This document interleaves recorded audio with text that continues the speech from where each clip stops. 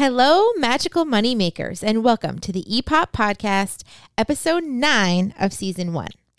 Season 1's theme is, if you don't know already, our journey to short-term rental success. And this is the first of at least 3 bonus episodes. I know. Thank you guys. We decided to do these bonus episodes because the feedback has been incredible on this first season and this idea of short-term rentals. And there was a lot of things that we wanted to cover that, especially your questions. So the first 2 episodes are going to be these Ask Us Anything that you submitted your questions on Instagram. Heather curated them, and I'll go into how we're going to answer them today. And then the third bonus episode is going to be an interview with one of my... the founder of one of my absolute favorite tools in the world and the thing that we use to make sure we have short-term rental success. So I'm super excited to have him on. You will be hearing more about that in the next coming episodes. So that'll be super, super fun. Heth, you were talking about the trivia being a bit hard, and it has been. So I've decided to you've set me up for failure is essentially what you do, but that's fine. I'm going to go a little lighter here. Okay. And if I still get it wrong, then I'll be really mad. Well, you have a few outs. Here's why. Okay. And I'm going to hit the intro music as we go this. Hawaii as a state has the highest occupancy rate in the country at 65%. Take a guess at the next 4 in the top 5. So what are the other states in the top 5 with the highest occupancy rates in the country? On my way through, I saw you on my way through.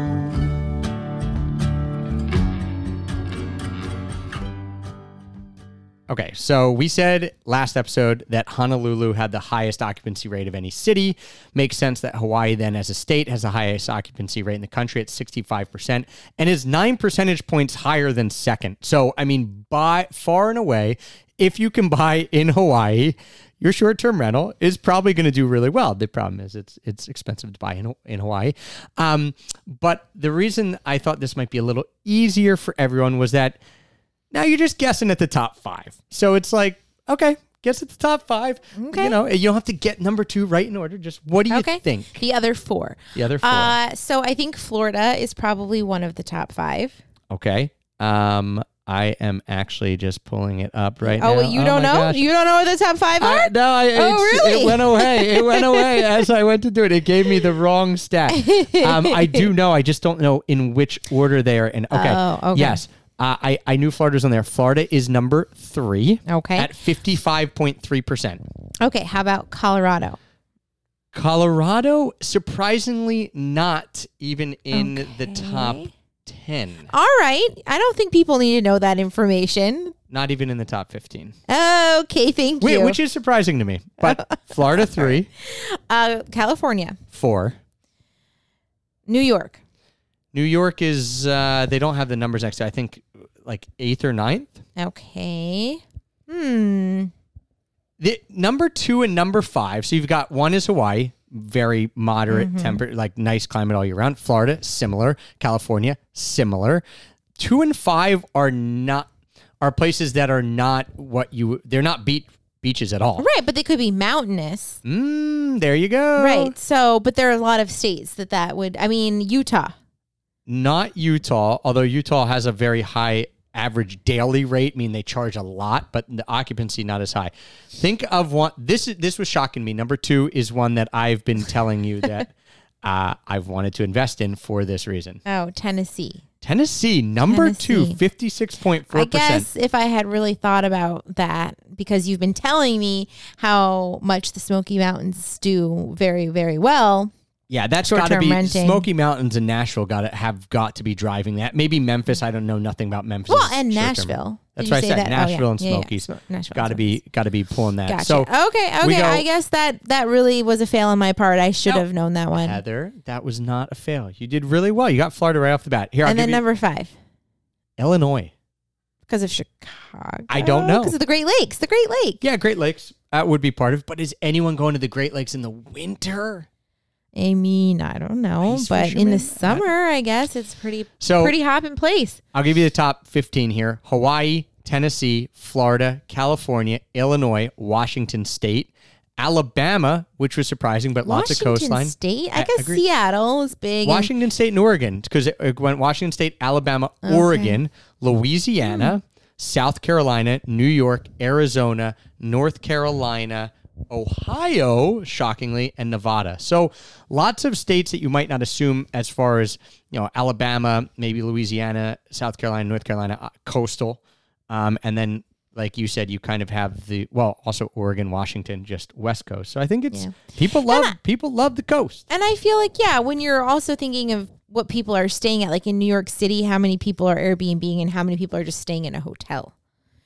That's true. That's there true. Are definitely Airbnbs in New York City. We've stayed in some before, but some cities, first of all, have regulations. And some areas have regulations. And then otherwise, sometimes there's just more conveniences to stay in a hotel. I agree. It depends what type of trip you're taking, right? That's why I was a little shocked that Nevada was so high, because there's so many casinos and options for other lodging. But I guess if you don't want that, anyway, it was interesting. It was an eclectic mix. So today what we are going to do is we are going to get into some of the questions that you asked on Instagram. And today's episode, what we're going to do is, there were some questions that came up again and again and again. So I have curated them into specific topics. And then next episode, we're going to get to the questions that were just one-off. So they were asked by one person. They're a little more, they're just a different question. Whereas these were ones that we got asked a lot. And by far, the question that we got asked the most. Can you guess, Heath? Again, I'm putting you on the spot. I feel bad. I feel bad every time I ask you to guess. What would we have got asked a lot?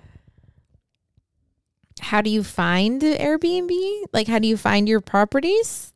Interesting. You know what? No one really asked that, but probably because we did cover that we did. Depth. Okay, what we got asked a ton is, and this came from Have Toothbrush Will Travel. Love the name. Every time I get to say it on the show, love it. Also, Aaron Edwards 17, C Vinters, Katie E Rice, and Nick Thomas _90. So they all asked a similar question of, how do you transform your personal home to an Airbnb space when you travel?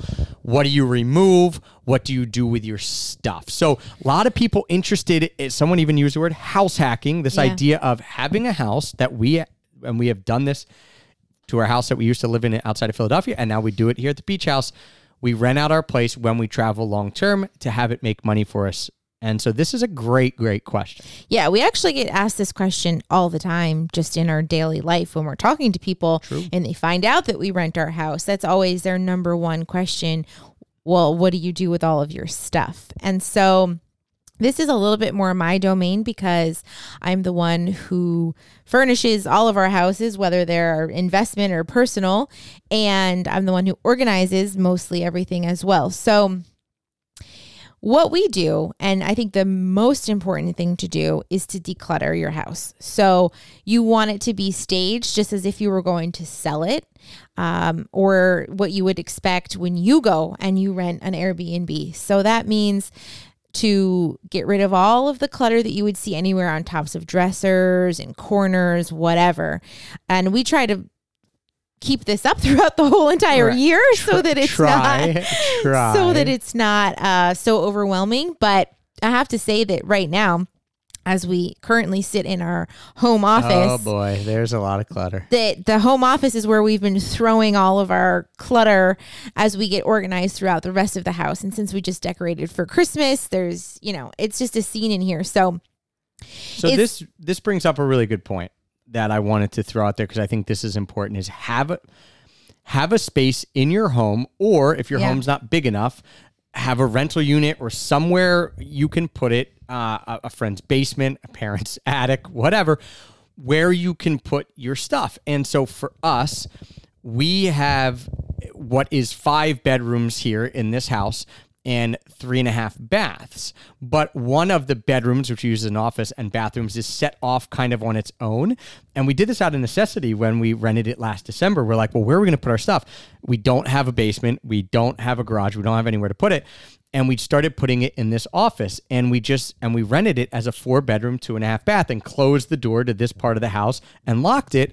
And people started booking it for December, January, February, and then people started booking it for the summer while it was listed as a 4-bedroom. And we thought, ding, ding, ding, we will never, now this office just becomes the place where we can store our stuff when we go. We can lock the door. So whether it's an owner's closet, you might need more room than that, a separate room, like we said, a storage unit, have a place that you can put all of your stuff when you go, because you are going to have stuff. Even if you are pretty minimal, you're going to have your clothes, and you want to take your clothes out of your dresser or maybe out of your closet. Mean, when we rented out our previous home in Phoenixville, we didn't rent it as much as we rent like our beach house. And the beach house is a vacation destination. So I feel like here people expect to not have your personal items as much around. However, when we were renting out our house in Phoenixville, we did leave some things in the closets. Like we didn't clean out every single closet. Right.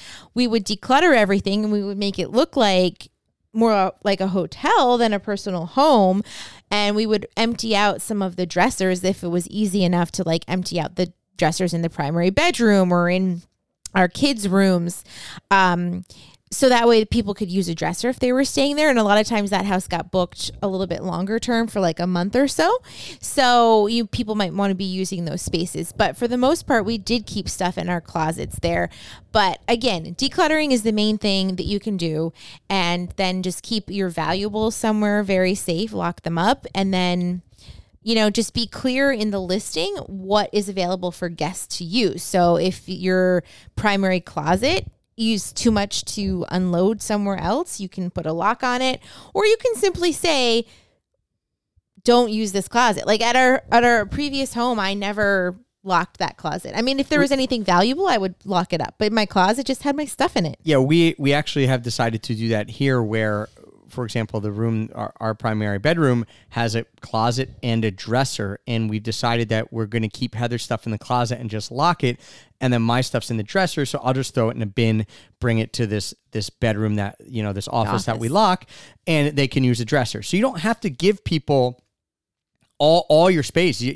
Figure out what's hard to move, and if it's hard to move, figure out a way that you can keep it there, and what's easy to move. People ask all the time about like food in the fridge and all. We don't remove all our food. If it's perishable and we're going away for a while, of course we will. But, it's okay. We leave flour and baking stuff and our spices and stuff rice like that. And all the dried goods and crackers and things like that. I mean, we just leave them there, but we clean it all out so people aren't opening. Like right now, again, this is like a little peek inside our life. Nothing is organized right now because we've just moved, and I feel like we've just let things get a little bit wild. So even our pantry we need to organize, and therefore that's something to do on my list before we rent the house out if we rent it in January when we go to Costa Rica, because you open it and chips are falling out. So make sure that it's organized. What if someone loves chips, though? That's like a bonus. Well, I guess, but it's like a chip fountain right into their mouth as they open it. But yeah, clean it up. Definitely always get it professionally cleaned before you leave, before the guests come, because yes, you want it to be decluttered, but you also want it professionally cleaned. And then you'll get it, they pay cleaning fees, so you'll get it cleaned when they come back, when you come back as well, which is always super nice to walk into a fresh, it's a nice house. Reward too, because, of course you could clean it yourself before you go and when you come back. But for us, it was starting to get really overwhelming as much as we were renting out our home. Like, okay, I have to get everything decluttered. I have to get everything organized. Then I have to pack for a trip, and then I have to make sure the house is like completely clean. It was just too much. So we decided to hire a cleaner before and after, and it just made it so much nicer as a little reward for yourself, because it is a lot of work to get your home ready. I mean, it's worth it. It might not be worth it for a weekend, but if you can do it consistently, or you can do it for a long period of time, if you're leaving for a couple weeks or months. We're at the point where if it's 2 weeks or more, we'll do it. We probably wouldn't go through all that effort to do it for a week I don't because think it just so, doesn't seem worth it. No. Depends on the type of place you have. If you're single and you live in one bedroom and it's easy to get stuff organized, fine. The last thing I want to say on this is, if you have anything valuable, for sure, take it out of the house. This isn't to say we haven't experienced stuff with people stealing stuff, but that's one reason. But also just if you have decor that means a lot to you, if you have, something like a family heirloom or something, and it looks nice when it's out, well, okay, there might be an accident. Someone might break it. So, either it's worth a lot to you or it's worth a lot. Take it down. Again, maybe it's something that's on the wall. If you think it looks weird with your wall not decorated, then have another piece that you swap in and out. That's super easy. But, again, we leave a decent amount of stuff, but if it's something that we would be heartbroken if it broke or got taken, we then lock it up in the office here.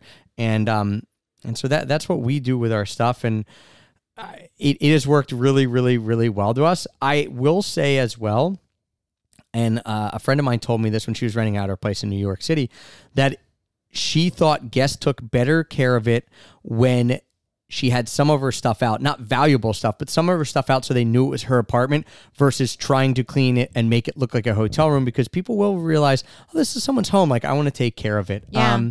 And nobody ever trashed or misused our personal home ever. Never.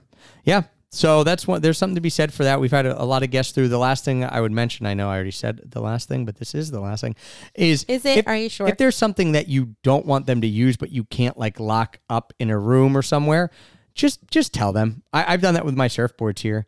I've said, okay, there's 2 surfboards down here I don't want you to use. If you go out, could you take out this one because it's older? And we haven't had issues with people not disagreeing with that or not following those rules. So there you go. Great question, guys. And one that we got from 5 different people. So we have really enjoyed the house hacking and being able to help negate some of our mortgage by renting out our personal home, especially here at the beach house, because it's a substantial mortgage and we knew that we would be renting it out when we went away. That was always part of our plan when we started. Okay. Moving on to furniture and decor, we had a few different questions. I mean, your eyes should light up now, Hath. We have a few different questions with this. One just comes from Jennifer J. Collins and Dylan Badger. Dylan Badger had a few questions, so thank you, Dylan Badger, for being so active. And he says, where do you get your furniture and decor? So I source this from a couple different stores, but the main ones really are Amazon, Target, Home Goods, every once in a while from Wayfair, but not too often. We do a lot on Amazon and Target. IKEA. Kind of. Yeah, I mean, now that North Carolina, we don't have an IKEA near us at all. And with the pandemic, there's so many things at IKEA that are out of stock. So I haven't used IKEA very much for our 2 houses. And then there's various shops online that I use. Like if there's a sale, sometimes I'll do something from West Elm or trying to think of other ones. But like, for example, I just found this one called Harimati or something like that. They have very few furniture pieces, but I just ordered 2 coffee tables for our bungalows because they had a Cyber Monday sale. And they're beautiful, real wood and rattan, and they were like $100 on sale. So, if you can find stuff, I also source things locally at secondhand shops. We love to find dressers at secondhand shops. If you can't get an IKEA dresser, if you don't have one nearby, you can go to a secondhand place. And if you like refinishing furniture or just having them as is, that's cool too, because then it makes your Airbnb look a little more unique than just having everything from either Target or IKEA. So yeah, we like to throw in some of those from different furniture used. I would say overall what we tried to do is keep 60 to 70% of the pieces the same so that it's not like you're recreating the wheel every time. By that, I mean, and GP Giebert? I don't know, Greg. I don't know how to say your last name. Asked, do you have a favorite mattress type and brand, and how luxe do you go? So, this kind of leads into this question. 60 to 70% of the stuff, I would say we know what we're getting. So we know what mattresses we're getting. We get them off Amazon. They're awesome. They're called Zinus, Zinus. They're memory foam. They have 8, 10, and 12-inch ones. We like the 12-inch are more soft, plush, more plush. We usually go with the 12-inch ones. They also have bed frames. So we've gotten a bunch of bed frames. So we know like which headboards we like. So stuff like that. We try to keep consistent because it takes a lot of the effort out of it. You know, we're getting IKEA silverware, we're getting usually the same type of knife sets and stuff like that. And then maybe for like 30 to 40% of stuff, we try to make it unique. Now, the hardest things to find, we have found, are for sure side tables and dressers. Just because those items are really expensive. Like you can get a nightstand. Yeah. I mean, hundreds of dollars for a nightstand. And we try to keep all of our side tables and nightstands, you know, at $100 to $150 max dollars. And so, I mean, you're putting in a nightstand. If you have a 4-bedroom house and you're putting a nightstand on each side, you're starting to spend a lot of money. And so, you know, we were getting a lot of those at IKEA or some on Amazon, but then the quality wasn't great. So anyway, you just have to decide what type of, you know, accommodation you're going to do. And then you can get your stuff accordingly. I mean, if you want super luxurious, I mean, you could get everything at Crate and Barrel if you wanted. But, you know, we try to make it look as beautiful as possible with furniture that's not going to fall apart, but that also isn't the most expensive furniture that you can buy. And I guess having the go-tos is super helpful because, and again, that's mostly actually just beds and mattresses. You know, we have a few different couches we like, but every house is different with couches. So we're sourcing from different places here and there, but it does help. Article is really great. We're actually sitting on an Article couch, and their couches are a little more expensive, but the quality is really, really, really good.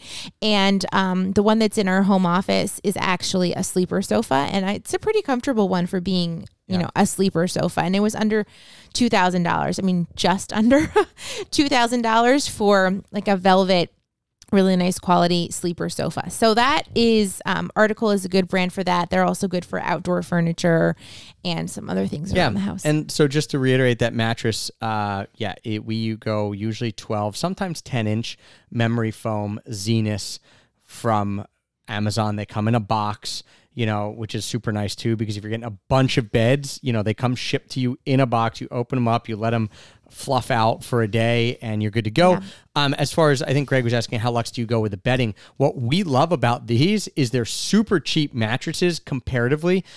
If you're getting king, you might be talking $350 to $450. Actually, I just saw on Amazon it was like $650. Oh, the word is out. Yeah. Well, word is, I think it's more like distribution and manufacturing, as with most things right now, and the pandemic. I think it's just a situation like that. So maybe they'll go back down, but usually they're about $400 for a king. And people love them. Like, we have people say to us, where did you get these mattresses? I want to buy the same ones. They're probably thinking they're going to spend $1,500, $2,000 on these. And we tell them, actually, it's super easy. You can order them on Amazon. So it saves a lot, leaving you room to get really nice bedding. So I always get 100% cotton. I don't like to do microfiber or polyester or fleece or anything like that, because I feel like it makes people not sleep as well or sweaty or things like that. So I always get 100% cotton, either from Costco, from Target, from Amazon Basics, and then just really nice bedding, and just go extra on the pillows. You know, like you can get pillows at Costco,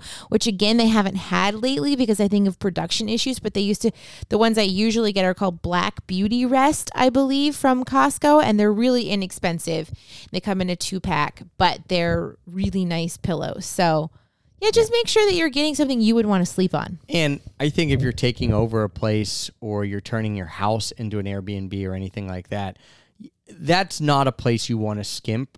By that, I mean, you can get the cheap mattresses that we get, but that doesn't mean skimp. Like, you want to make the beds nice, because if they're not, that will come out in the reviews all the time. So we've looked at properties where they're like, oh, well, this is turnkey. You can just keep the mattresses that are here. And we're like, no way. All new mattresses, all new bedding, because if that's not nice, people are going to complain, no matter how nice everything else is. All right. Last to questions, comments with Decor and Furniture comes from Rihanna Autumn and Anna_GU. Rihanna says, would love to hear more about Heather's interior design work. Okay, we will tell you all about that right now. And then Anna says, Heather, where do you think you got your taste in decorating? How did you hone your skill? So let's start with telling people where they can see more of the work that you're doing, where if they're interested in hiring you, because you are starting to do this on a very, I would say, boutique scale. Like, you're not working with a ton of people. You're doing it very personalized with helping people who have Airbnbs and coming in as the decorator. How can people find out more about that? And then we'll get into how you honed your skills. How I honed it. So you can follow my account that I share with my sister called Juju and Co. on Instagram. ju.ju.and.co. And we have also a website, jujuandco.co. It's not .com, it's .co. Juju and Co. And that is my business that my sister and I have together. My sister also is really good with home styling, but she is an artist and creator. So she makes a lot of the wall hangings that we put at our properties, and she sells them. And she sells them. And so she does a lot of the art involved. And then I do a lot of the styling services where I'm going in and styling and staging Airbnbs and also personal homes, but mostly Airbnbs for clients. And so you can follow us there on Instagram and also check out our website. You can, if you're interested in getting a styling consultation or, talking with me about that, there's a form on the site there that you can contact us, or you can just, DM us on Instagram and follow us over there. Yeah. The other thing I should mention is when we're doing our STR lifestyle consulting, you can, if you're interested, this is for like 6 and 7 figure earners who are basically ready to come in and get their first short-term rental and want to have personalized help doing it. So I help you find the properties, negotiate, tell you what's good price, tell you how much you can expect. We run all the numbers, so I'm on that side. And then after you purchase it, Heather does come in and do a 1-hour consultation with you there. And you can check all that out if you want to apply. We've had some people apply, which has been super fun.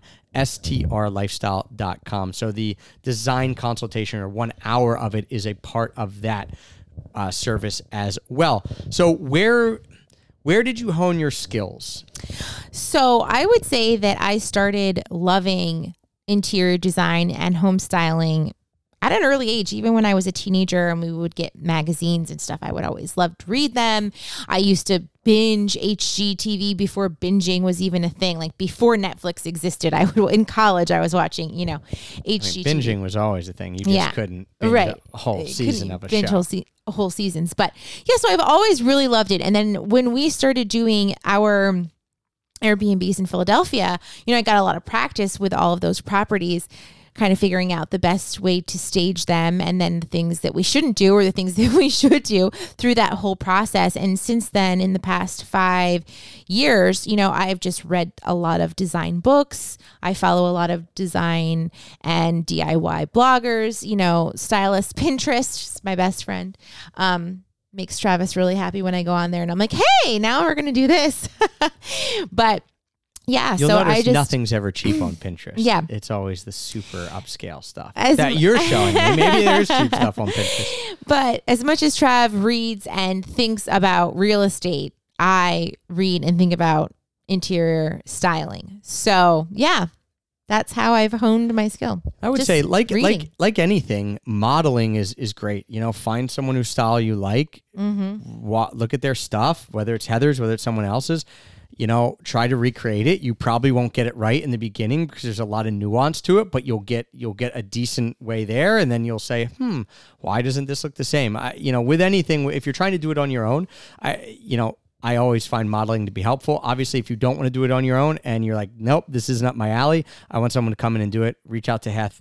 You obviously can see the work that she's done on Instagram and on their site and stuff like that. So if that's something, then reach out, because there is times that we especially espouse to this idea, is that there's times where it just makes sense to hire someone to do it for you, because they'll get it done faster, they'll get it done better, and it's well worth every cent. So if you feel like it's worth it for you to hire someone when it comes to the decor, it probably is.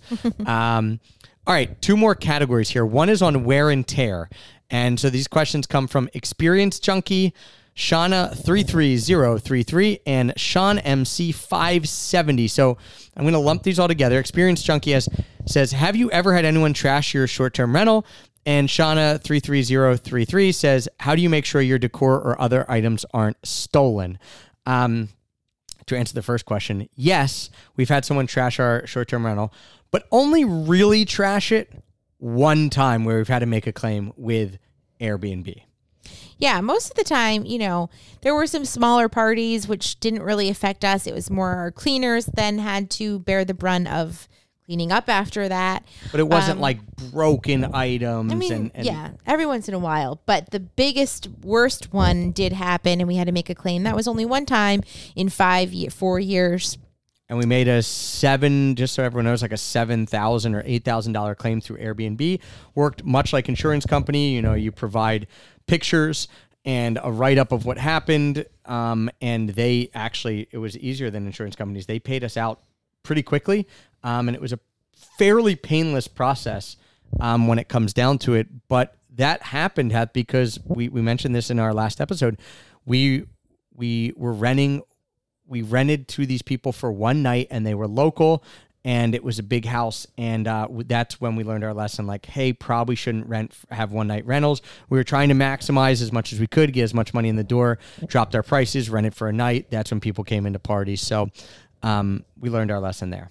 Yeah, you do have to be strategic about how you are allowing your house to be booked to avoid scenarios like that. And how do we make sure our decor or other items aren't stolen? We just talked about that.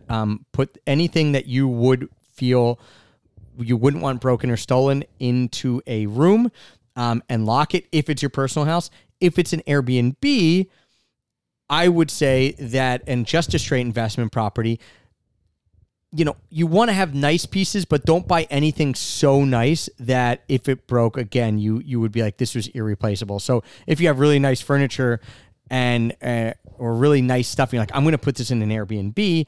Well, no, like, make it nice, but go with stuff that can be replaced. Well, yeah, I mean, you have to go in with the mindset that as much as you love something, it could get lost, broken, stolen. I mean, stolen, I think, is rare. I've never had an issue with somebody stealing anything. Especially not decor and furniture. Yeah, I mean, sometimes toilet paper towels, I guess, but to us, it's like not a big deal. We did have someone steal a whole thing of toilet paper from us once, like a whole big Costco pack. Yeah. Either that or they went through it all in like 2 days, which if they did, sorry, Yikes. guys. Yeah. So yeah, we've never really had any issue with people stealing stuff, breaking stuff. Yes, it happens inevitably. So just make sure whatever you're putting in there, think that might happen. Yep. And then the last question comes from Sean MC 570. How do you reduce expenses for wear and tear, as well as maintenance? And this, I think, comes down to buying stuff that is that medium level quality, like you mentioned. You can skimp and buy the cheapest stuff, but you're going to have to replace it. If you find a good middle of the road piece, we really, really like that. Not that you don't ever have to replace anything, but it will be worth its value and the money that you paid for it. And as far as maintenance and stuff, one of the things we mentioned in, I think, the lessons learned, the last episode, is just to make a list of everything in the house. Write down models numbers, serial numbers. Not that this will necessarily save you money on maintenance, but it will save you a lot of time, because you'll know when you have to replace air filters, hey, handyman, here's the air filters. It just, it'll save them time, which means maybe you're not getting charged as much, things like that. So that's how you do it with, any other things to add on that, really? I don't think so. I mean, the only way, you can't really reduce maintenance because it's gonna need to happen. Like, so if you plan for it, then you just know and hope that you don't have to use all of your maintenance budget. But also if you plan, like we were talking about doing with the quality control things, then you might be able to see something before it breaks. Like, oh, Yes. this chair is looking a little bit wobbly. Let me tighten it. Therefore, it's not going to break when somebody sits on it completely, you know? So there are those small little things that you could do to make things last longer, just like with car maintenance. You know, you got to get a tune-up all the time. You could do the same thing. Yeah, preventative things. And then, yeah, also we mentioned in the last episode, you know, don't wait 3 years to paint your Airbnb. Do a quality check and say, oh, there's some scuff marks on here. You could touch up, you know, have somebody touch up once a year. And then in 3 years, you won't have to have somebody repaint your whole entire house. I think that's a great point that I forgot to touch on is that, and I'm glad you hit it, is monthly maintenance or bi-monthly, whatever, maintenance with quality control will save you money in the long run. And it will be easier for your accounting because you're saying, okay, I know every month we're spending $125 instead of end of the year. Oh, now we got a $3,000, $4,000 bill.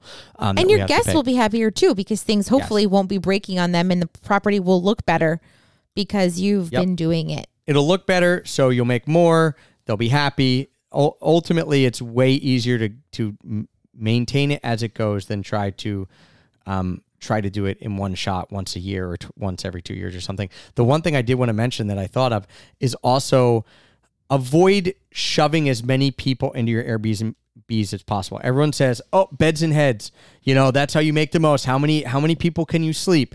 Listen, we are big proponents of knowing who, and we talked about this in episode 3, knowing who your avatar is and then making the property as best as you can for them. Now, some of you might say, hey, my avatar is just the biggest groups and as many people possible.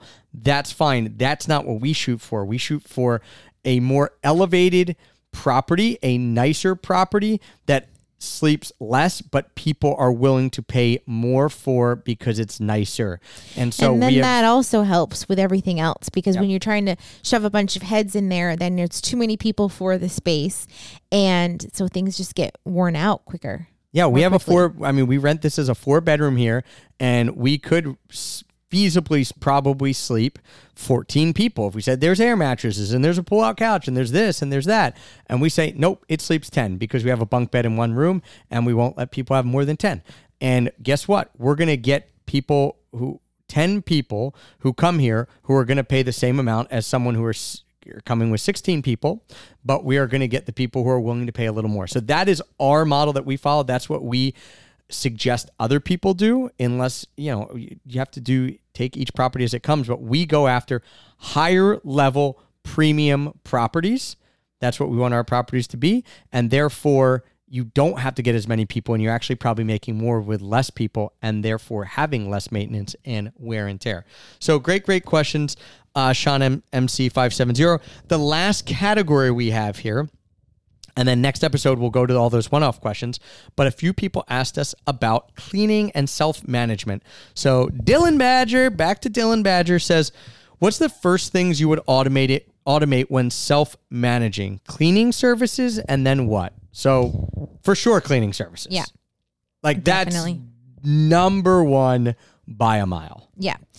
And then the other things that you can automate, you definitely should get booking software. So we talked about this a little bit in the management or not to manage episode, which I can't remember what number that was. Episode 4. Which I think this is what we're talking about is there's software that you can pre-write answers to questions that people will have. And if people like type in the word, then the answer to the question will automatically be sent to them. So there's a lot of software that can make it easier for you with guest communication. So that's one thing. Yes. Automate messaging. It'll send them a check-in message, a check-out message. And as Heather mentioned, it uses AI. If you put in like parking, someone writes a message with parking, it'll send them the parking thing. So definitely messaging. For sure, I would also automate like your listing. So you can use software. For example, our property managers use a thing called Your Porter, and that then serves as the dashboard for your properties. And if you only have one, that's fine too. But then if you want them listed on VRBO and Airbnb and this and that, it'll serve as the dashboard for all of those. So instead of having to go to the 3 or 4 different sites that it's on, you can just go there and it will help you integrate run that the and calendars. integrate all that. Yep. Integrating the calendar is super important. I would definitely hire out the cleaning. What else would I automate? You can, with the cleaners, with that software that we mentioned, your Porter and your calendars, that will actually can be sent to your cleaners. So you don't have to even say, hey guys, come clean now. Like they should be able to see the calendar and set up their cleans. You can also, I would say those are the big ones, the cleaning for sure, the calendars and the messaging. You can also automate pricing with software. And you don't have to, but I would say that's like the second step would be we'll get a pricing software and start playing around with that and have that help you automate the pricing based on demand. And then another thing that we have forgotten about because we haven't had to do it in so long, but I was the one who would be then ordering the perishables, the toilet paper, the paper towels. Yep. So make sure that you have a day, depending on how many properties you have, where you are just ordering that so that the supply is there, or you can talk with your cleaners and say, hey, are you willing to supply these for a fee so that when you go, you're putting these in? A lot of cleaners will do that. Some don't. In Philadelphia, we found that most of the times the cleaners weren't doing that. So we had to make sure that we'd buy it and we'd like stock it in the basement again, you might want to lock this up because they can get expensive. Put it in a lock thing and the cleaners would come and then they would just refill it. So if you provide coffee, things like that, make sure that you have a time set up where you're restocking those things. And also, again, with the quality checks, if the bedding, being in communication with your cleaners, how do the sheets look? How do the towels look? Do they need to be replaced? Because, eventually you do have to replace all that stuff. Someone should be doing at least monthly quality control, whether that's you or whether that's your cleaners and you're asking the questions to report back to you, or whether that's your property management company if you're not self-managing, at least monthly. And if you're in a seasonal market like we are here, where it's, the summer is just crazy and there's every day for 3 months, there'll be someone in that house. You probably want to do it twice a month because, 2-3 weeks, stuff can start looking and this crazy. Is something that we haven't mentioned, but actually it's good to remember that when you're buying bedding, you have to buy 2 and 3 sets for each bed. That way, when the cleaners are turning things over, they have fresh sets already ready and waiting.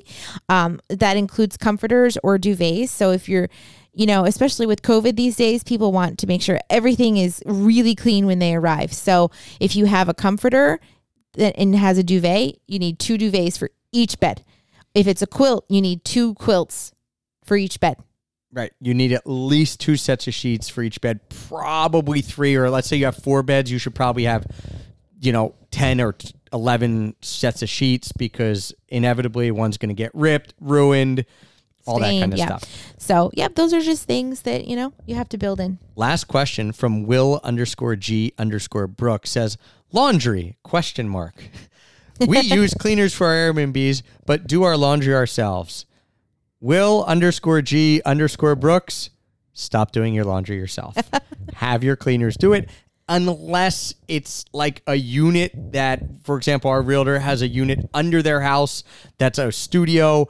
Okay, fine. You could run down there, throw it in your washer and dryer and do it. But I would 100% have the cleaners do this as well. I would put that in with the cleaners. I would make sure that any cleaner that you hire is also going to do the laundry, because why not? Yeah. I mean, I think that that's definitely something you should outsource. And, even if your cleaner can't do it for some reason, you can send it out to have it done.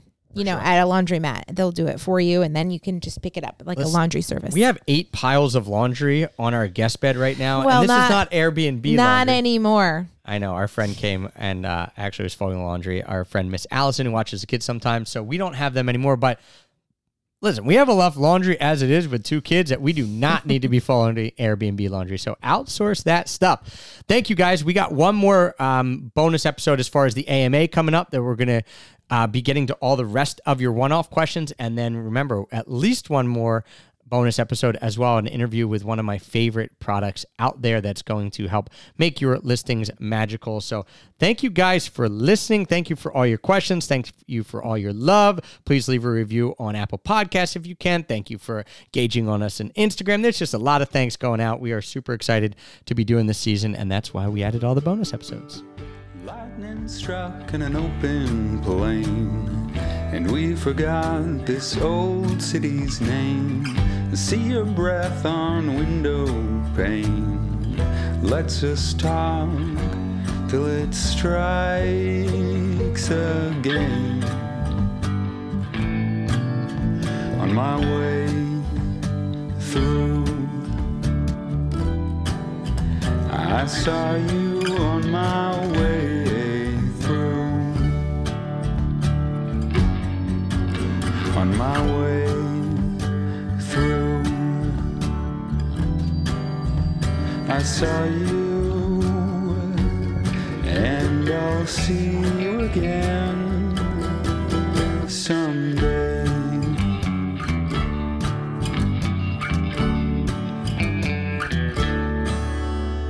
No matter how many times I try, I still don't understand how to fold a fitted sheet. It's not that hard. I've watched 1,000 YouTube videos about it. You have not. All right, 100. All right, 10. Lies. All right, at least 3. Have you ever watched me do it? Yes, it doesn't make any sense. I'm not doing our laundry. It's outsourced.